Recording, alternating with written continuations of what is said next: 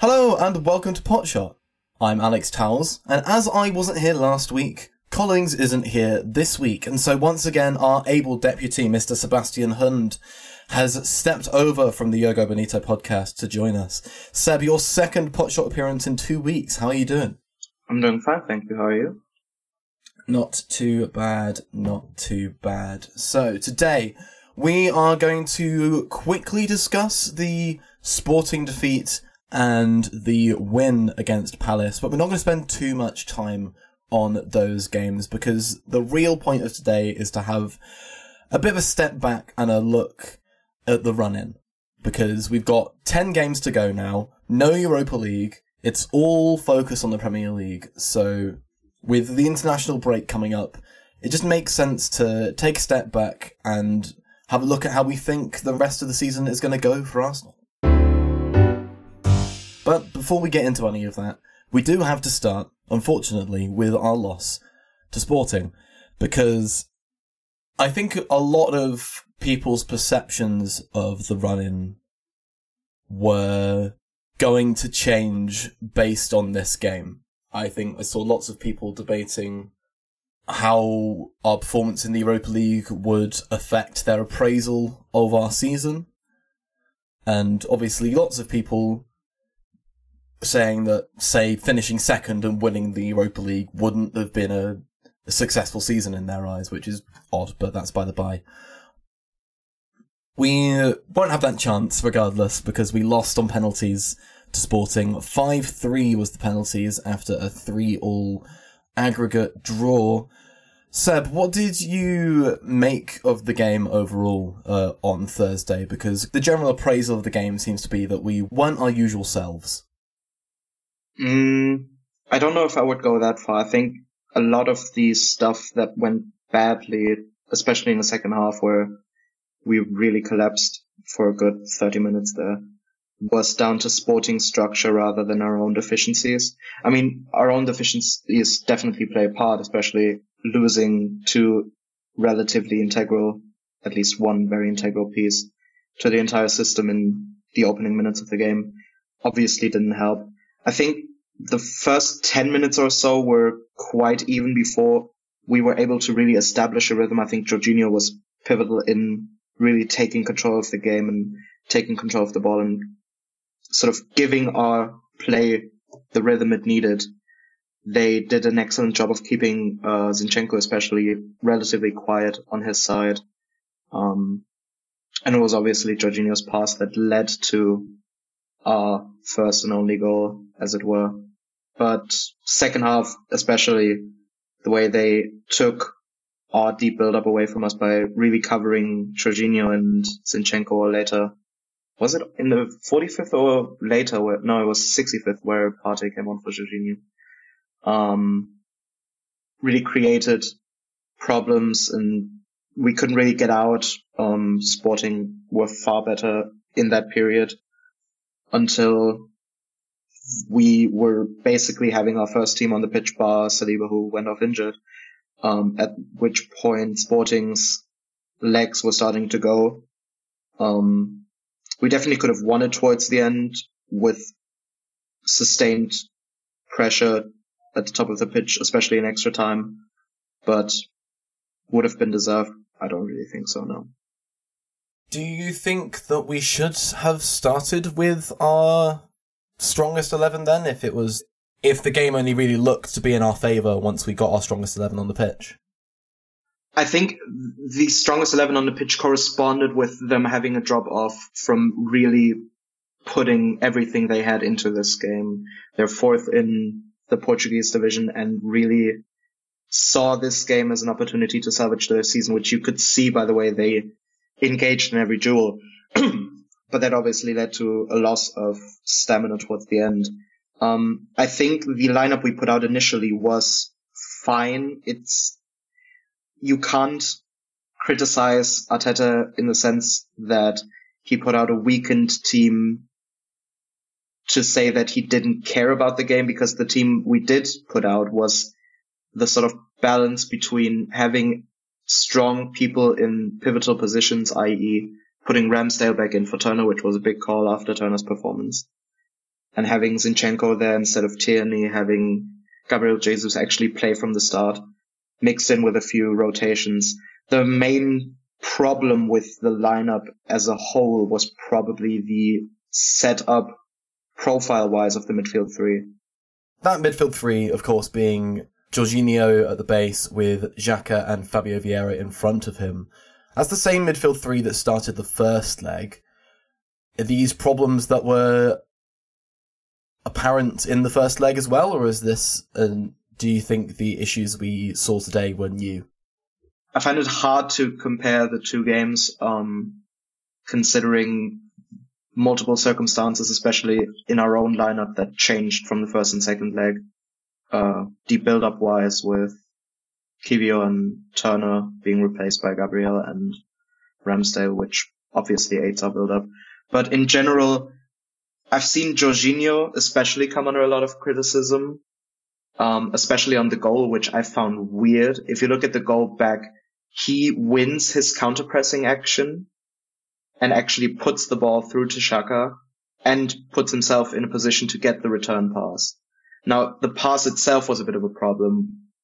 Loose pass from Xhaka, which then led to Petr Goncalves being able to intercept and obviously pull off one of the better goals we've seen all season. I think the biggest miss in the entire midfield was having Ødegaard there.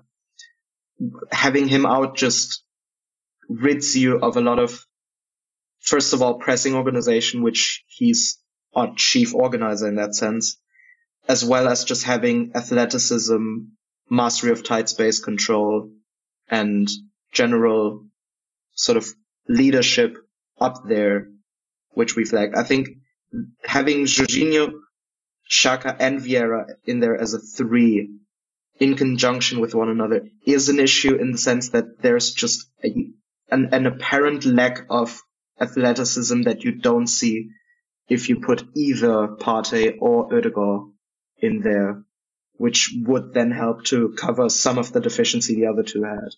Having all three in there at once is just a bit of a problem. Let's go back to the goalkeeper selection, because on the pod last week you said, and Collins agreed, and I think I would have agreed if I was there, that we would be surprised if Turner was dropped for Ramsdale going into this game. That was the case.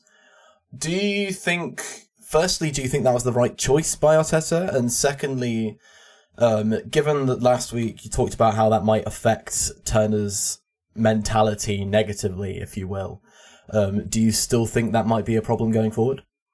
Obviously, hindsight's a wonderful thing in this aspect, but I was surprised, especially considering the game he played before he played the Sporting game, which was unfortunate for him, was the City game, where he did actually look quite good and comfortable, especially with the ball at his feet. I think the problems the selection causes psychologically, which obviously is conjecture, which we're putting upon him, is mitigated somewhat by the fact that we aren't really in any competitions where we realistically would use Matt Turner. Like, we're 10 games left in the season, all in the Premier League, all of which we would assume Aaron Ramsdale will be starting. So from that perspective, I don't really see the aftermath of it having an effect. And in the game, it's hard to say what would have changed significantly for better or worse. I think Turner actually has quite a good quota in terms of stopping penalties, if I'm not mistaken. Yes, I don't know the exact numbers, but I did see some murmurings on Twitter about the irony of us dropping our penalty specialist goalkeeper for the game in which there were penalties. If we go down that hypothetical rabbit hole, we would then have to say, would Turner have made the crucial stop with his head that Aaron Ramsdale did at 1-1 to even keep it at 1-1, etc., etc. So we would be going down hypothetical rabbit holes there, which we shouldn't be looking to do. But yeah, I think we'll save that for later in the show. Yeah, that's going to be fun. But yeah, it was surprising, but I don't think it will have any sort of ramifications as the rest of the season will go on. lastly, on the Sporting game and our Europa League campaign as a whole, I can't speak for your Twitter timeline, but my Twitter timeline was oddly celebratory when we lost that game. Of course, there was frustration as to the manner of it, the fact that it went to penalties, the fact that we ran it that close. But I saw, like the majority of Arsenal fans were thinking, well, hey, no more extra games. We can just think about the Premier League. And not thinking, damn, this is a competition that we really had a big chance to win. What are your thoughts on our Europa League exit? Yeah, I mean, it's a very individual thing to rationalize how you see the Europa League as a competition and the entire concept of having extra games. I mean, there's people who wanted to throw every competition except for the Premier League and people who think it's not the case. My personal thoughts is that my internal complacency clock rings off if somebody wants to rationalize losing a competition to gain an advantage in another competition. And I'm personally also someone who actually respects the Europa League as a competition and actually finds it quite enjoyable. So I was relatively disappointed when we went out. I do think, and it's obvious, that we will gain some sort of advantage physically from not having Thursday games and having a better scheduled run-in as compared to Manchester City, who are still in European competition. Yeah, I think I agree there. I think I'm a little bit disappointed that we're out of the Europa League because, frankly, I don't know when we're next going to get an opportunity to go really deep in the Europa League. We're looking quite good.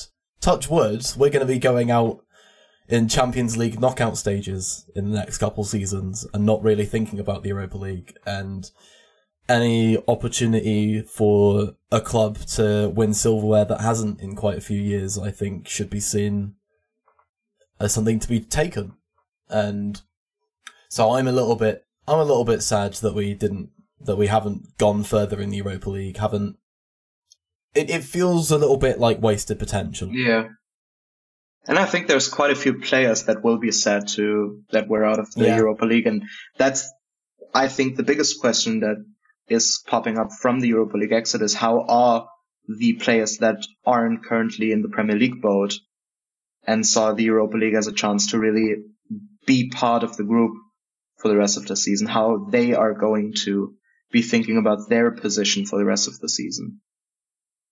I think we've seen in these last few months, granted these last few months we've been playing Europa League football alongside league action and we've had those injuries, but I think there is more of a willingness from Arteta to rotate than there was at the start of the season. And I think these players that will be getting Europa League minutes, even if they're not starting, I think there's plenty of opportunity for bench minutes. For example, Kivior coming on for the last 5 in the game against Palace. Granted, 5 minutes isn't the full game that he got against Sporting in the first leg, but it's still something. And I don't think these guys are just going to not feature at all in the run-in, apart from Turner, who I think, touch wood, won't feature at all in the run-in. And that's I think the main question is more of how they perceive their own role rather than what their role towards the end of the season will actually be. Because I think there are quite a few guys that are now looking around and thinking where their game time will be coming from. And if they will be part of the group for the end of the season and even next season. It's questions that are now that we're closing in on the end of March, going to inevitably be asked by the players. Moving on to the Palace game. A much happier result all round, I think it's fair to say, as we won 4-1 at the Emirates against Crystal Palace. Crystal Palace side that obviously sacked Patrick Vieira in the run-in. Not really going to touch on that because everyone else has. Justice for TV. But it was fun hearing the entire stadium chanting his name. But there's a couple key points from the Palace game that we do want to touch on. Namely, obviously, with Saliba out for the game, Rob Holding came in to cover. And so I want to quickly touch on his performance. How do you think he did? I mean, he surprised me with how well he did in the game as a whole. I mean, I think it's the game state and the dynamics he was involved in suited him somewhat, considering we broke Palace quite early on and were able to consolidate ourselves that way. And having athletic profiles around him in White and Partey to cover for his physical deficiencies. The noticeable thing was, though, that he fulfills an entirely different function to what Saliba would in our defensive line, which is obvious. I mean, we've all seen him, what he did to Son Heung-min last season, and generally his way of masking his own flaws has always been by jumping out of his hole and really quite aggressively closing people down. And I think we've gotten away with a few moments there. It's always going to be a knife edge, especially if you don't have a player who's comfortable at sweeping behind him, which Gabriel isn't really. It's the same problem we created last season when we put Ben White next to him, who's also a more assertive, intercepty, aggressive central defender who was pushing up, which then constituted Gabriel sweeping behind, or the other way around, which both weren't really comfortable with. It's the same problem if you put Holding in there, plus the added bonus of him not having the same recovery pace that Ben White has. But overall, his game was good. He didn't really commit any major errors and was safe on the ball, but very secure and good on the ball. I think there were actually a few nice switches in there as well. So overall, can't really complain on the Holding performance. I think the point you make about his aggression and how different that is to Saliba and how that might be an issue is a very, very good one. I think the Zaha chance, which came early in the first half, where he came down the left-hand side in transition and was saved by Ramsdale at 0-0, that started because Holding jumped up aggressively, leaving the space in behind for Zaha to attack. So I think if we see more things like that, it could be an issue, but at the same time, we've seen over the course of the season that this team has the ability to adapt to different players' strengths and weaknesses as they come in and out of the side. So hopefully it's not going to be that much of an issue. I think the biggest question with him is how long we're going to have to do this. Yeah. Because having Rob Holding there against a Palace side that has just sacked their manager and come off a terrible run where they have had to play every European contender out there at an Emirates Stadium is quite different to having him play even just Leeds and then having to play at Anfield.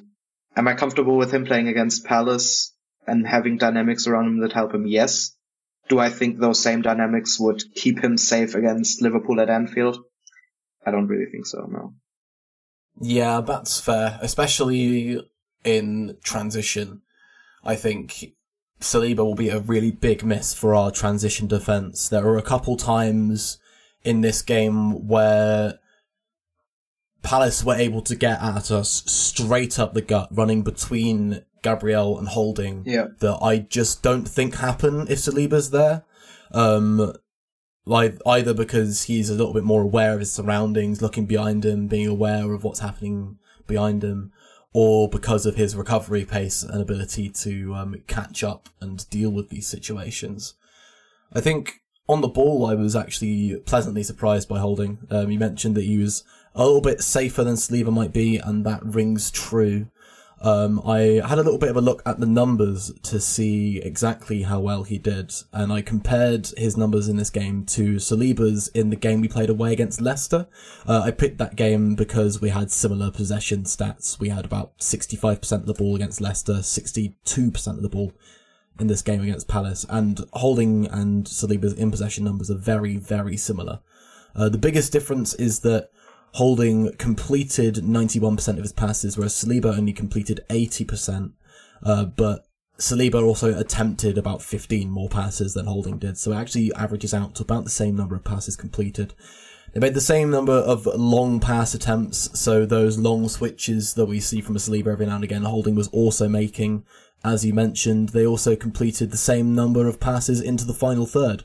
4 passes into the final third each across those games.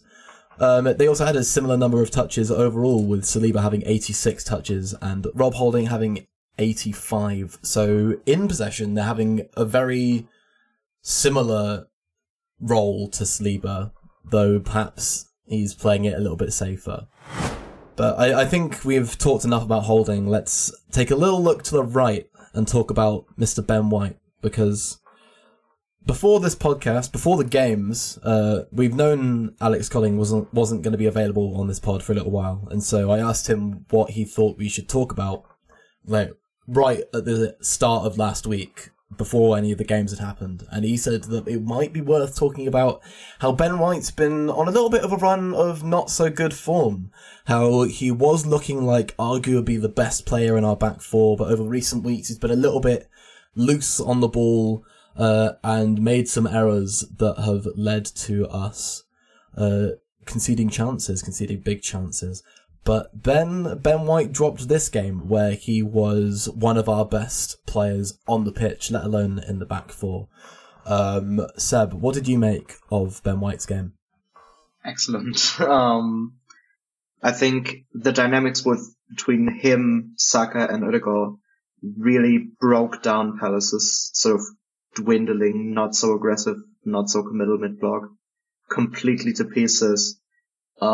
Especially with his probably on the training ground practiced through ball between the central defender and the left-sided defender through to an unrushing player, which we've spammed on both sides actually, to really, really create problems with the runs that either the 8 in Odegaard or the winger in Saka/Martinelli would create from those runs, which really just broke the team down.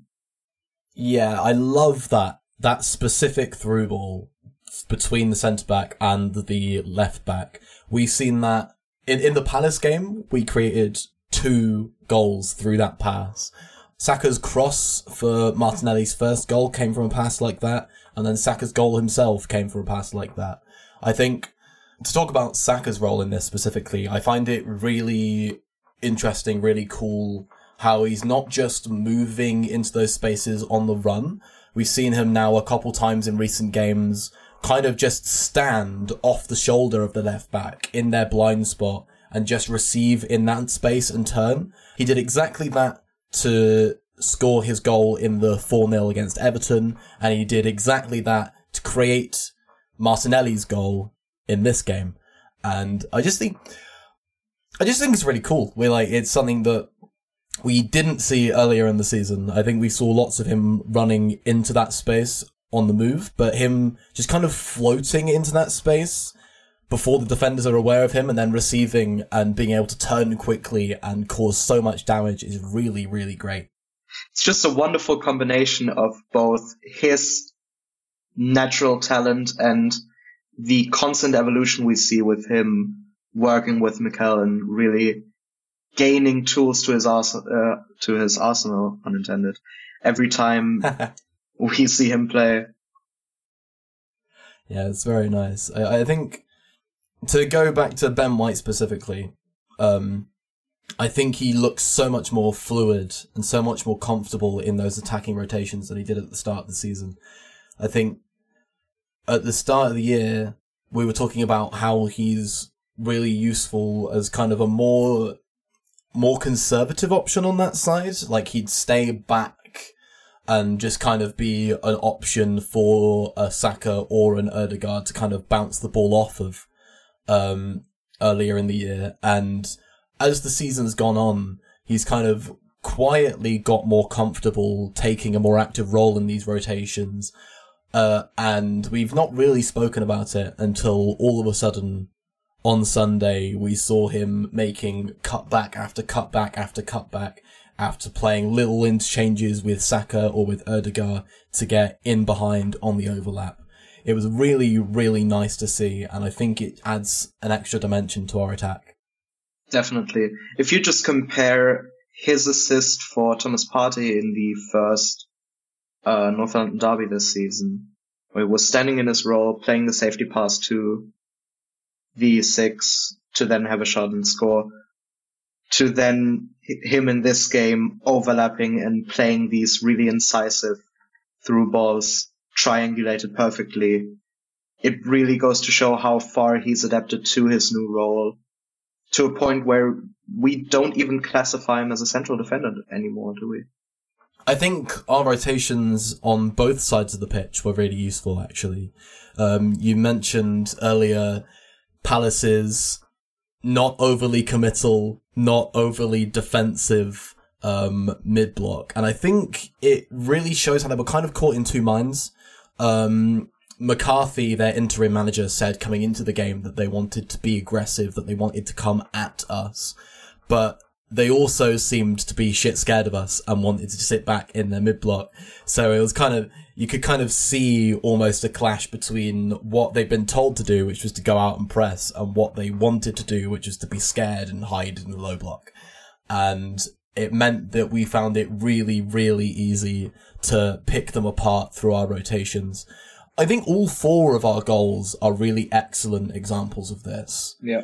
But I want to highlight the third, the Xhaka goal, because what you see is you see Xhaka and Zinchenko swap, which moves Milivojevic out because he follows, I think it's Zinchenko, and then they swap back, and then Xhaka makes the run, and the ball comes through to him, and there's a gaping hole where Milivojevic was. And I think just how easily we moved around Palace's block and picked them to pieces is really, really nice. It's obviously partly a function of the fact that their mid-block wasn't so great, and I think if we were against a team more committed to that block, to staying in shape, say Bournemouth or Everton, then we would have been struggling more. But it's still something worthy of praise nonetheless. Definitely. And it's another great example of the importance of a player like Trossard, having him in the team. Because the specific actions we did for that goal wouldn't have really been possible had we still used Edin Nketiah in that position. Because we didn't really see the third man runs from Xhaka. We didn't really see him being able to stay centrally. The rotations were usually always the same, moving Martinelli inside, Zinchenko inside, and having Xhaka hug the touchline, putting him in positions where he couldn't effectively impact the game in any way. That being said, one of the things I did notice when Jesus came on in the game is that he immediately rotated right and Saka came inside, which is something I don't think we've seen Trossard ever do.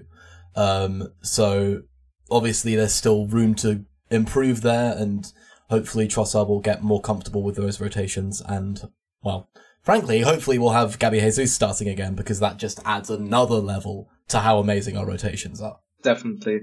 But if you just consider Gabriel Jesus as like the magnum opus of how our rotational game up the pitch should function, having Trossard there who can effectively do 3/4 of his role has been extremely valuable, as opposed to Edin Nketiah, who can fulfill some of the functions, but has stifled our rotations a bit, even though he did actually add some more goal threat than either of the other 9s have in that time period.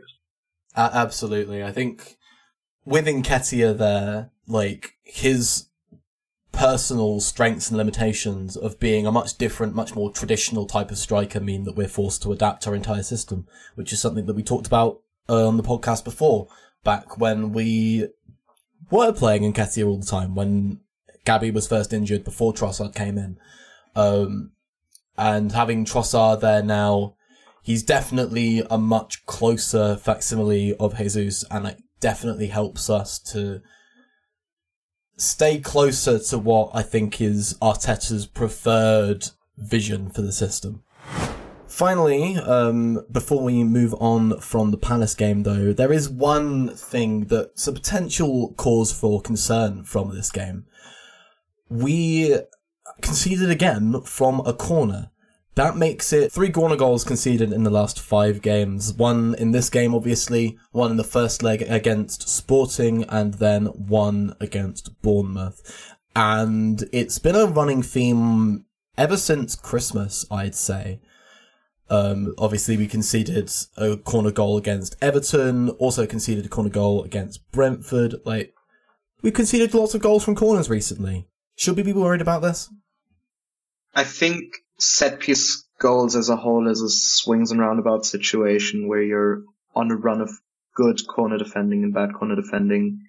I don't necessarily see a pattern in the goals/chances we concede from corners, especially considering of those 3 that we conceded in the last 5 games, there were 2 keepers involved and multiple players defending in multiple ways. I'm not sure we're able to read into that just yet. I think it's more down to circumstance than anything.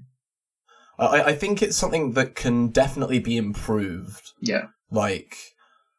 There's been conversation recently about how corners are kind of this untapped resource in terms of attacking potential, and how if you work really hard on your attacking set pieces, you can gain 10 to 15 goals a season from corners alone. But I think by the same token, if you work really hard on defending set pieces, then you should be able to do a very good job of shutting them down and not conceding goals from corners. Yeah. There's just always a level of variance in there, because you can't really influence the quality of the set piece taker you're coming up against. That has a marketable influence on how dangerous set pieces actually are. You can't really grow anyone if you do actually have a team that's quite large and can effectively block you off to create set piece threat. Those are things you can't really influence. No, but you could say the same about any shot, right? You can't affect how well they strike the ball, but you can position your defenders in such a way that it's a less effective chance. Yeah, that's true, but set pieces are different in a sense because a cross is guaranteed to come into the box. Yeah. In normal defending, your first thought would be to cut out the cross entirely and create separation that way, but you can't really do that on set pieces. There's just a guaranteed ball coming into your box, and in some situations, if you don't have the same physical attributes, or even if a ball just bounces weirdly, there's nothing you can really do about it. That's why I'd say it's a bit more variance-based than other things happening on the pitch, but I'm also not a set-piece expert. No, I think we'll need to... Who is it? I think it's Gianni Vio, that guy that Spurs hired. Should we bring him on the podcast? He can tell us what we need to do better. I don't think his English is that good. I think we'd be better off just asking Nico Jover to come on and explain his rationale behind his set pieces. Fair enough. So I had a quick look at the press conferences after the Palace game, and Mikel Arteta did actually touch on this. This is from the Arsenal website. We can improve on this by training more, by being conscious of it, and by not giving any hope to the opponent that it's a weakness.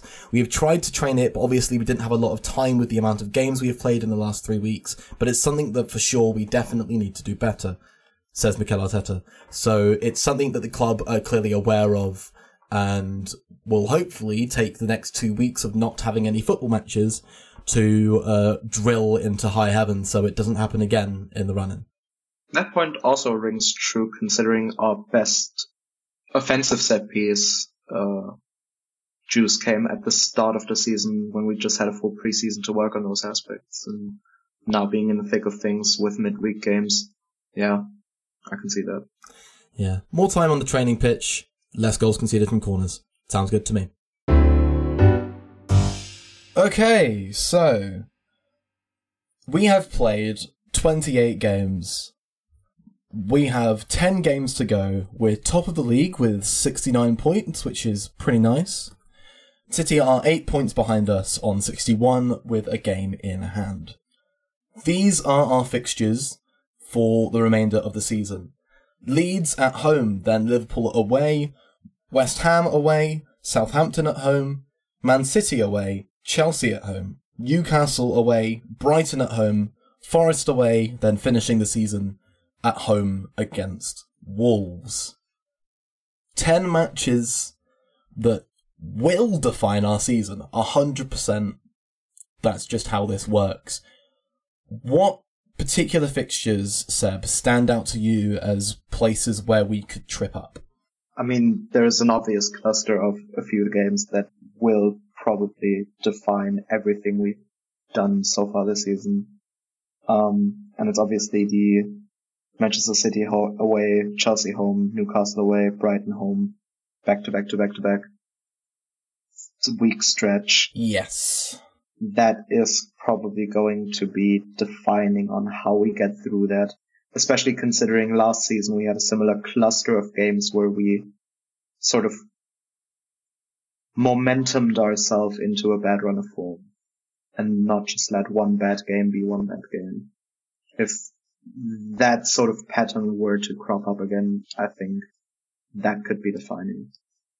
I think that's definitely fair. I think Liverpool away is another game that, while not in that particular batch of 4, is definitely worth a mention, given that it's our second game back from the international break. So, with where we are at the moment and no guarantees on when Saliba's going to be back, we could be weak in transition defence going up against a side away from home that are one of the most lethal in transition in the country, in the world.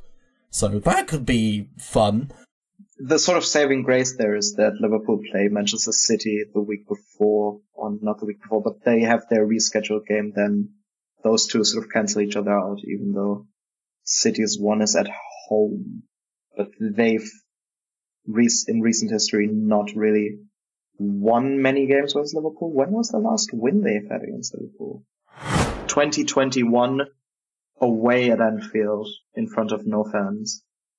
In the league, at least, there was the one Carabao Cup game they won against Liverpool directly after the World Cup final where rotational players were playing, plus Erling Haaland, who was just coming off a 6-week training camp. Yeah, I am concerned about City, let's be honest. I can see them winning every single game they have left this season and just going on one of those runs that they tend to do in the back end of the season where they are absolutely indomitable. This worry has been exacerbated by the week they've just had, where they pasted RB Leipzig and then pasted Burnley. Granted, Burnley are a championship side, but they're a championship side that are absolutely running away with the title. So they're probably around about a mid-table Premier League side. And if City are going to be just running around doling out pastings every week, that's concerning. Definitely. I've had a look at their run-in, and they have a cluster of games that also seems defining in the sense that they're games that aren't really suited to their style as such. They're playing Liverpool at home, then Southampton away, who, since Ruben Sayers has been in charge, have really been able to cause problems to a lot of big teams.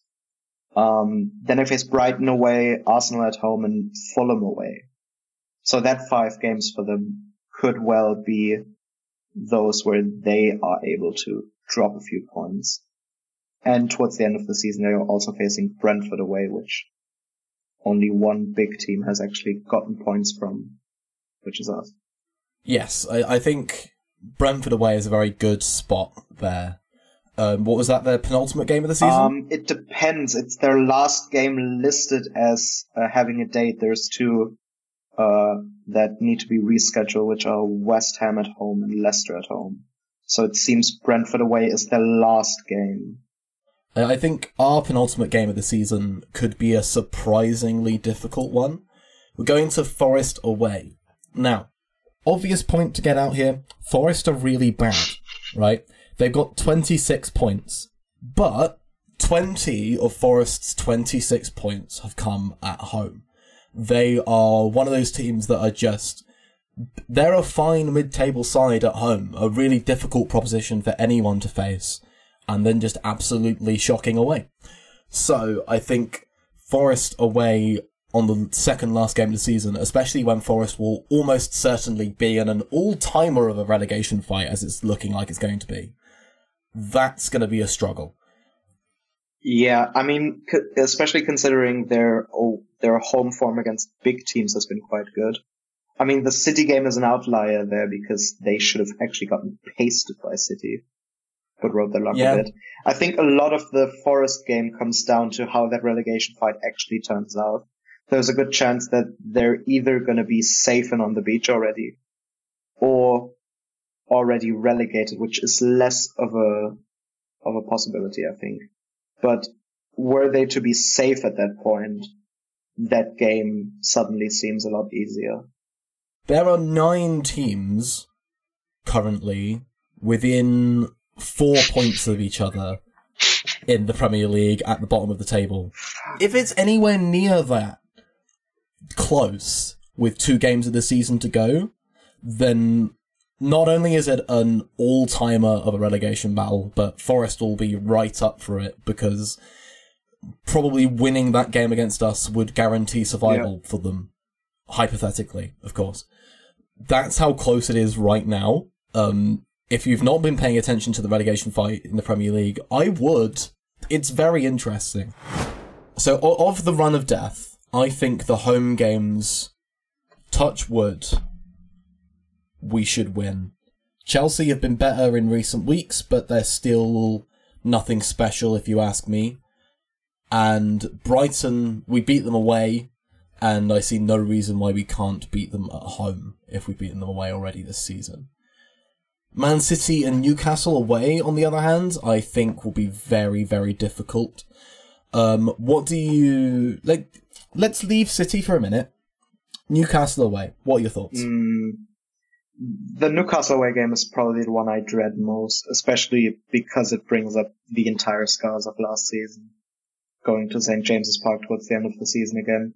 Especially considering Newcastle have lost 3 league games all season, as dodgy as anything, and at home are actually capable of attacking the other goal. So, that game is probably the one that is dreaded the most and probably predated the most by how well we do in the games leading up to it. If we can allow ourselves to drop any sort of points at that point. I definitely agree that the Newcastle game is one of the biggest worries. We spoke at length on the podcast before about how they offered up an incredible defensive performance at the Emirates, but did literally nothing to try and attack us. And as you mentioned, they might actually give it a go in front of their own fans at St. James's Park. And that does worry me, because when they do try and attack teams, they're actually quite good at it.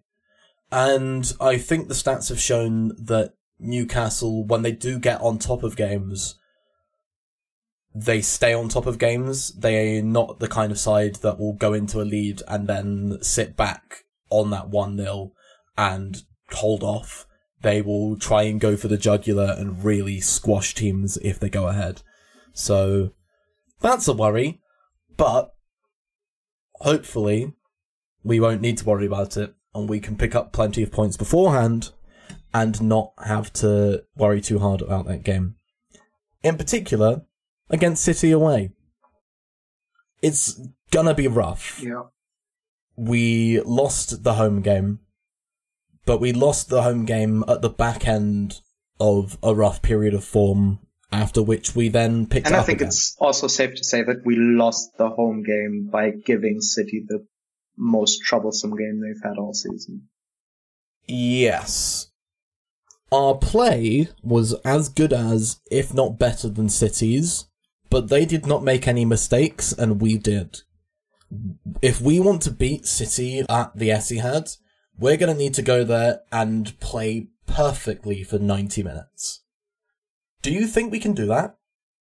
I think some of my confidence in us being able to do that comes down to how especially our back 5 are fit coming into the game. I also think our disposition changes somewhat compared to the home game, in the sense that the home game was one where we wanted to send out a statement both in our play and in winning.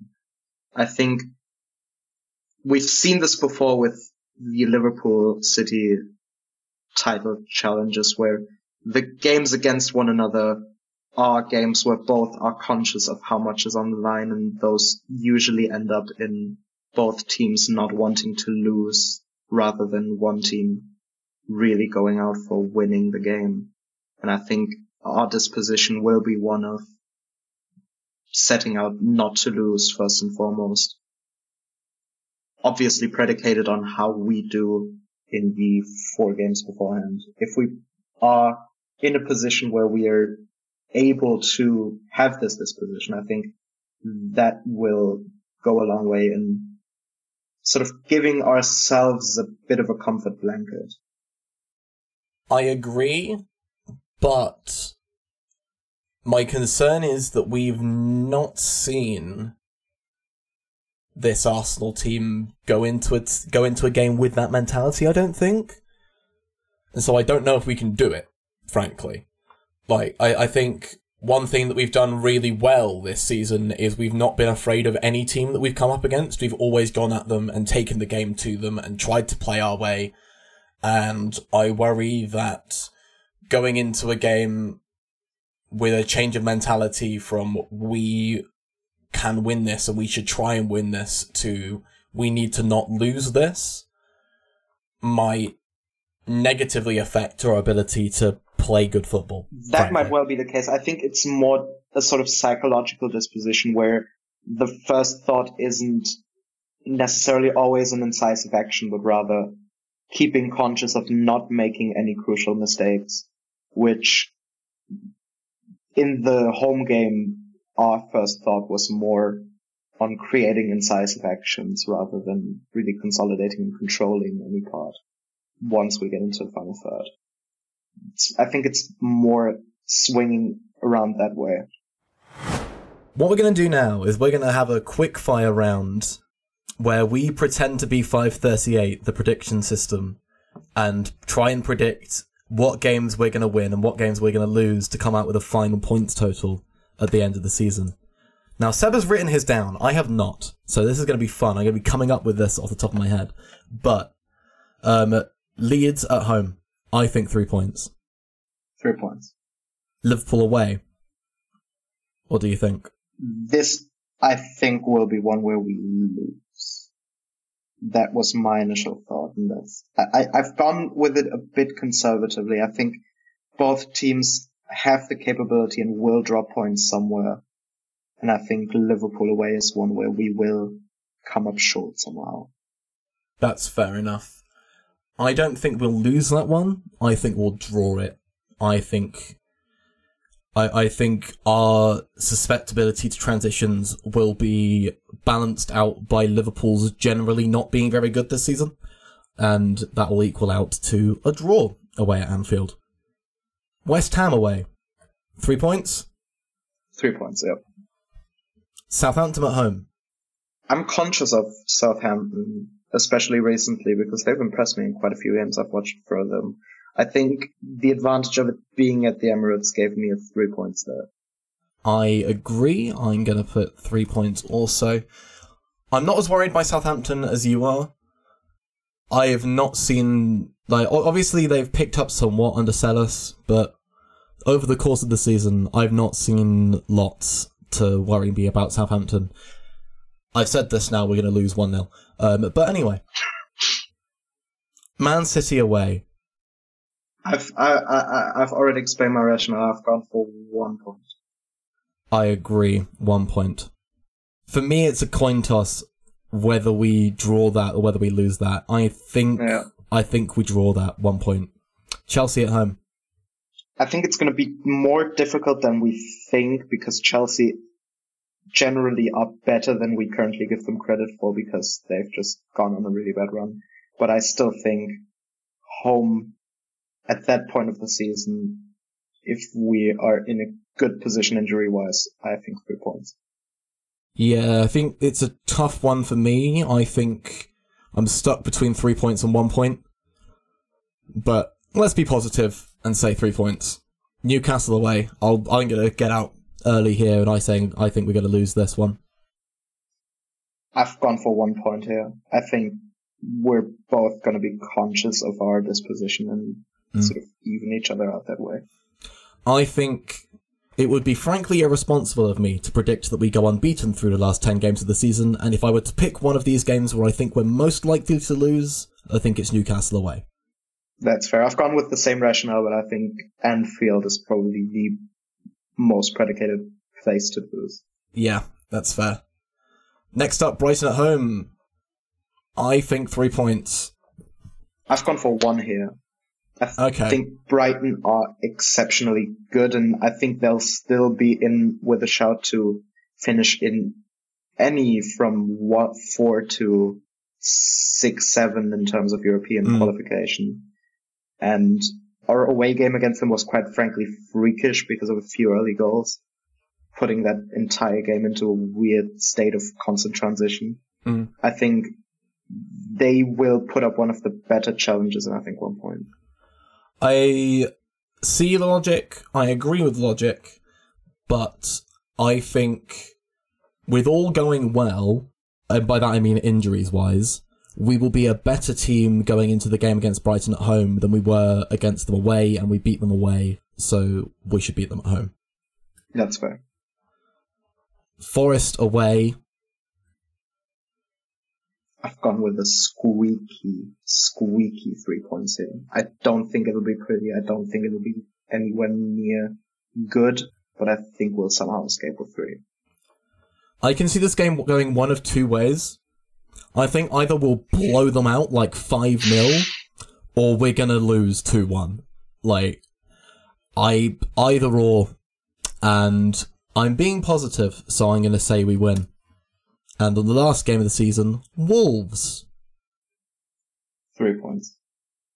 Wolves are tough, but I think they're susceptible, and I think we'll win that. I think they'll be safe by that point, which also gives us an advantage. There's just too much quality for them to be. They're on the higher end of the relegation fighters, and I think they'll pull themselves out by virtue of having individual quality and a relatively simple and good structure. So I think they'll be on the beach at that point, and we'll get 3 points there. By the same token, I think a game at home to Wolves on the last game of the season would be so very Arsenal of us to not pick up 3 points. 3 points. I've said it. We'll win. So that means my total, I'm predicting that we finish the season with 92 points. I have 21 out of the last games, which puts us squarely on 90. Yeah, I think these are fairly fair appraisals. If we compare them to the 538 prediction calculator, 538 has us finishing on 87 points, with Man City finishing on 85. So that gives us a 56% chance of winning the Premier League, and Man City a 44% chance, according to 538. My last question of the day, Seb. Over under 56% chance of Arsenal winning the Premier League, do you think, right now?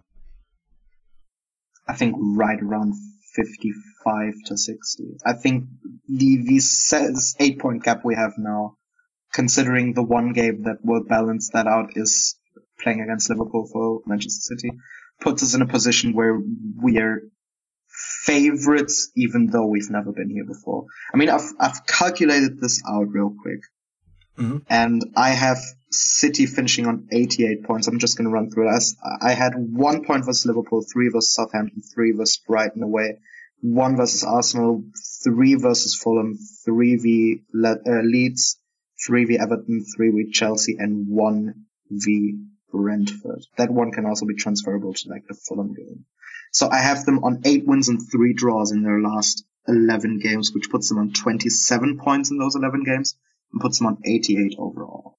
So there is a margin of error there, even if City go on a really good run for us to, if all things shake out well, to see these 10 games out. Yeah, I think that's definitely true. But I also think that there's scope for us to do better than we've predicted, right? We've predicted a lot of draws in that tough run. Some of those draws we predicted could easily be wins. Some of those draws we predicted could also easily be losses. So we will see how the season goes. I lied ever so slightly. That was not the last question. I've got my trivia book. Who was the first player to be sent off at the Emirates Stadium? A. Felipe Senderos, B. Sol Campbell, C. Ivan Campo, or D. Rio Ferdinand? Wow. So that would have been 2006. Yeah. I think this is probably the roughest question I've ever asked in this section, so I apologise. So who are the four? Was it four? So Felipe Senderos, Sol Campbell, Ivan Campo, or Rio Ferdinand? Or Ivan Campo, I don't know. I'm gonna go Felipe Senderos. Incorrect. The answer was Ivan Campo. Ivan Campo. Well, there we are.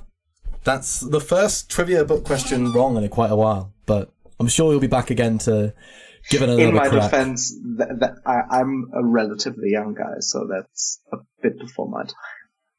Fair enough. It's before mine as well. You've been done by the book. But thank you very much, Seb, for coming on to the show.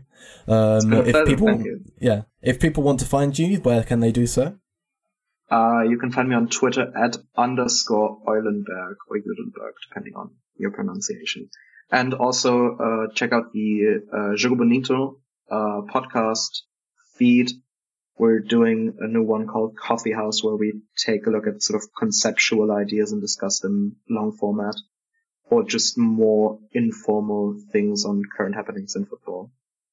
Yeah, you spoke about this on the last podcast, but your most recent episode was an episode where you went through Chelsea right in the midst, as they were coming towards the end of their horrible run.